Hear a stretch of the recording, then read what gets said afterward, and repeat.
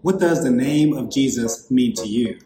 Today I'll be discussing this name, and I will also share with us how the more that we know about the name, it actually forms our expectations about God, as well as how we actually live our daily life in this world. So stay tuned with me for more at Common Bond Church.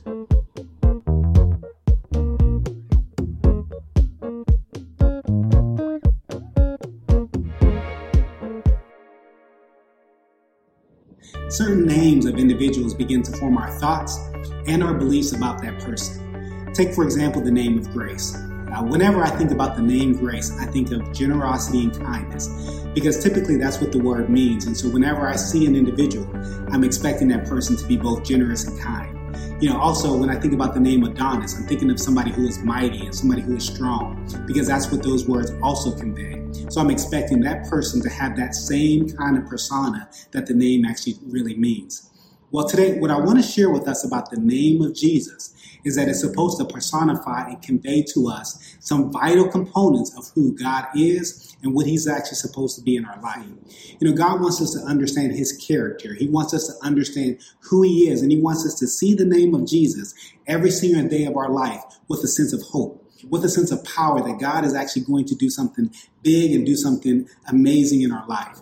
A.W. Tozer had this great quote that I want to share with you, is that what comes to our mind about God is the very most thing that we actually believe about ourselves. And the second statement is that the most determining factor of any man or woman is not what that person may say or do, but instead what that person actually believes about God in the deep well of their heart. So taking both of those statements together, it is vitally important what we understand about God, because it begins to form what we understand about ourselves. And I would take it so far to say is that what we understand about God is how we actually live our life on a daily basis because of what we actually truly believe about God. So now when we begin to turn to the scriptures, we're going to start with Matthew chapter 1, verses 18 to 25, because in this narrative is where we first find the name of Jesus. And he begins to share with us how that name was given to the baby that was born in the manger.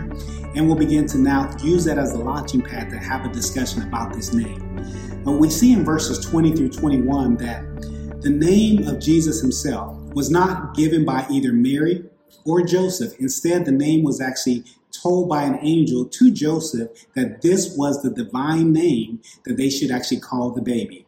And so in verse 25, we see that Joseph was obedient to the words that were given to him by the angel, and he immediately named the baby as Jesus. The first thing that we've got to do with understanding the name of Jesus itself is understanding that it was a Latin word. And the Latin word was not actually the original word that was actually given to the baby. It was simply a translated word from the Greek of Jesus. The original Hebrew word for Jesus is actually Yeshua. And Yeshua is both a combination of the original name of God and also the name that actually means to save. So what I'm saying to you and I is that the name Yeshua means Yahweh saves. And that is what Jesus actually truly means. It means that the Lord will save. And we read that really when we actually look at verse 21, when we actually see that the angel was declaring to Joseph that she will bear a son and you shall call his name Jesus, for he will save his people of their sins. So to make this even more explicit, if we were actually to do what the Bible actually has done in our sense, which was to translate it from its language so that it can be read naturally, which is what happened with the Latin word Jesus. We wouldn't actually call his name Jesus. Instead, we would probably call his name Savior. We would call him salvation. We would call him a word that actually was significant to how we use language today. We could even imagine that we are Joseph and Mary, who actually received a dream by an angel and actually said that you shall call this baby salvation. You shall call this baby deliverer. You shall call this baby Savior. Not Jesus, but actually using those meanings, because that's actually what God was actually trying to convey to the whole world, that a baby was going to be born, and his name was called salvation. His name was called deliverer. His name was called Savior. The reality of God as a saving God is not just a New Testament reality. Instead, if you go back to the Old Testament, you'll always see God as a deliverer for the children of Israel. He's a deliverer of disease. He's a deliverer of trouble. He's a deliverer of their enemies. He was always helping them to see that whenever you equated the name God, that you would equate that for a saving God. Take, for example, a scripture that I want to show you in the Minor Prophets. It's found in Hosea chapter 13, verse 4, and I want to read these words to you. God says through that prophet, "But I am the Lord your God. From the land of Egypt, you know no other God but me, and besides me there is no Savior." And so God was trying to convey to them, over time, I want you to see this picture of who I am. I am a God who is the God of your life, but I am also a saving God, and there is no other Savior than me. What God was really saying to them, and he's saying to you and I in this season of time, is that whatever situation that they were in, God was going to deliver them from. And whatever situation that we're in, God's going to deliver us from. So I think about the issues that we actually live in our life today. The issues such as depression, the issues such as addiction, the issues that actually bind us in this world. God says that there are many sources that you can actually run to for actually help, but I am a God whose name is deliverer, whose name is savior, whose name is salvation. So I am truly the only one that actually can get you out of that situation that you actually find yourself to be today. And I believe that that is what we are missing in this season when we actually are looking at the name of Jesus. We think that maybe it's his first name and his last name is Christ. But God is saying, no, what I want you to understand and what I want you to see is that I am the deliverer. I am the savior of your life. And so when God is actually bringing that picture, he's trying to get us excited. Now, one of the things that I think that we can get caught up and that we can get hung up about God is that not seeing God answer our prayers sometimes can actually make us feel as if God is truly not the deliverer and not the savior of our life that we need.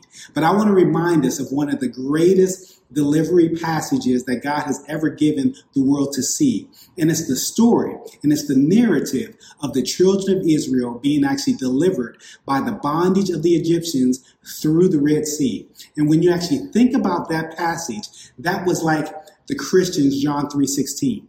For us to understand that God had sent the Savior into the world to deliver us from sin. In the Old Testament, the equivalent was always the remembrance of what God actually did with the children of Israel by delivering them through the Red Sea. They wrote songs about it. They sang songs about it. They have narratives in the Psalms that actually tell us about this goodness of what God was always doing. They were always remembering this aspect of God's goodness in their life, this deliverance, this salvation of what God actually provided for them. And today, as you and I remember this salvation that God has actually brought to the children of Israel from the land of Egypt, a place of bondage, into a place of freedom, what I want to remind you of today is that it took 400 years for God actually to deliver them. Think about that, 400 years. God told them that they were going to be in bondage, and then he actually told them that he's going to deliver them. But it actually took 400 years. And so you and I could think about, maybe in the first year, the second year, the first 100 years that they could actually be believing that God was going to come to their rescue, come to their deliverance, but he didn't. And it actually can give them a false sense of reality that God wasn't the deliverer that he actually said that he was. It really took them 400 years to actually see that the reality of their promise, the reality of their prayers were actually going to be made manifest. Today I'm also thinking about the woman who had an issue of blood. Maybe you've heard that story before, but there was a woman who had this issue of blood, this disease in her body for 18 full years. And I can imagine that in year one, she was a person of prayer, a person of faith, believing that God was actually going to deliver her. But it wasn't until the 18th year where she had an encounter with Jesus Christ, where she actually received the healing that she was actually believing for in her body. All that to say is I want to remind you that God's healing, God's deliverance, God's saving grace does not happen on our time, but it actually happens on God's time. That there are times where our faith is not based on the reality of the name of Jesus, because that name is supposed to mean and supposed to tell us that God is a savior, that God is a deliverer, and that God is salvation for our life. And just because we have prayed once and we did not receive the immediate deliverance that we are expecting does not mean that God is still not a deliverer. Sometimes our faith can be discouraged to believe that God is not a yes and amen God. Maybe we have this kind of theology built in our mind that God says maybe yes, no, and maybe sometimes. But I think that we only do that is because we're living in an experiential reality, but we're not living in the true reality of who Jesus is as the deliverer and as the savior from an eternal perspective.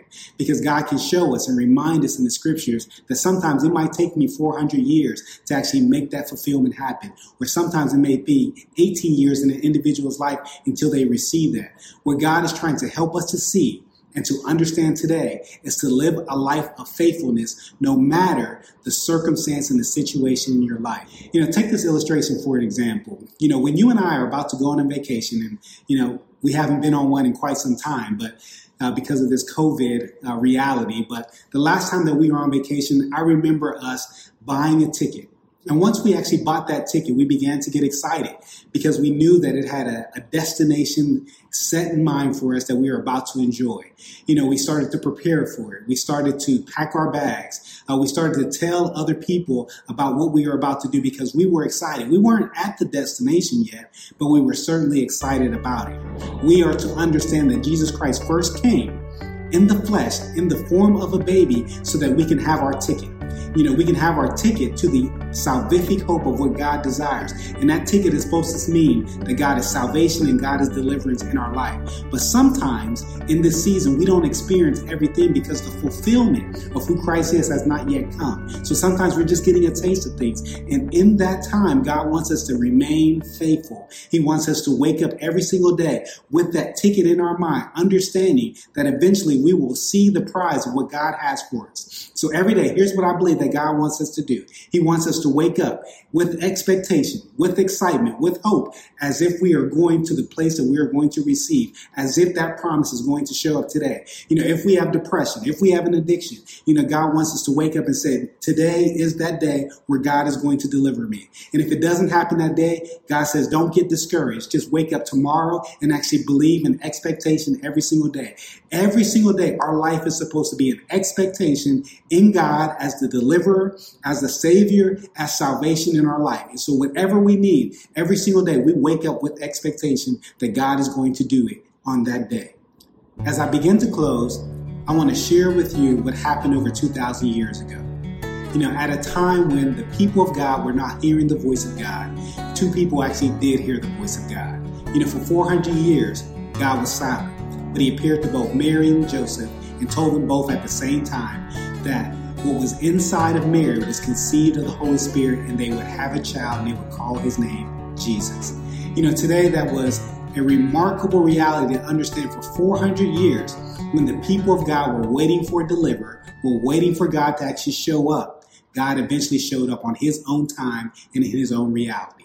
That's the theme of what I want to share with us today. God wants us to have a kind of faith that is faithful every single day, even when we are not seeing what we believe that is going to happen through God on a daily basis. It's still going to happen. We've just got to be faithful to trust God no matter how long we wait. And maybe today we have given up some of the things that God has wanted us to believe in. And today I want you to pick those back up, and so that you can know that God is still going to do what he said that he's going to do. And if you are actually going through a battle today, maybe it's depression, maybe it's an addiction, maybe it's something that seems hard in your life, I want you to believe that God is a deliverer and that God is going to be that savior and that deliverer in your life. Just trust him. You might have to press in and be faithful to God until he actually brings that deliverance in your life. But he is no respecter of persons, and he is always yes and amen. Just press in until God begins to move into your life. Get into your prayer closet. Get into a place where you actually commune with God daily. Get into a place where you actually read his scriptures. Get to a place where you actually worship God to actually stay encouraged, and make sure that you're around a body of believers that actually helps you and loves you and actually keeps you on track until you receive the promises of God. Those things actually work for all of us, because there are times where we don't feel as encouraged as we should in God. But God wants us to know that he's always yes, that he's always amen, because his name is deliverer. His name is salvation. His name is Jesus. Let us all actually rejoice in that name and actually use that as a place of encouragement every single day.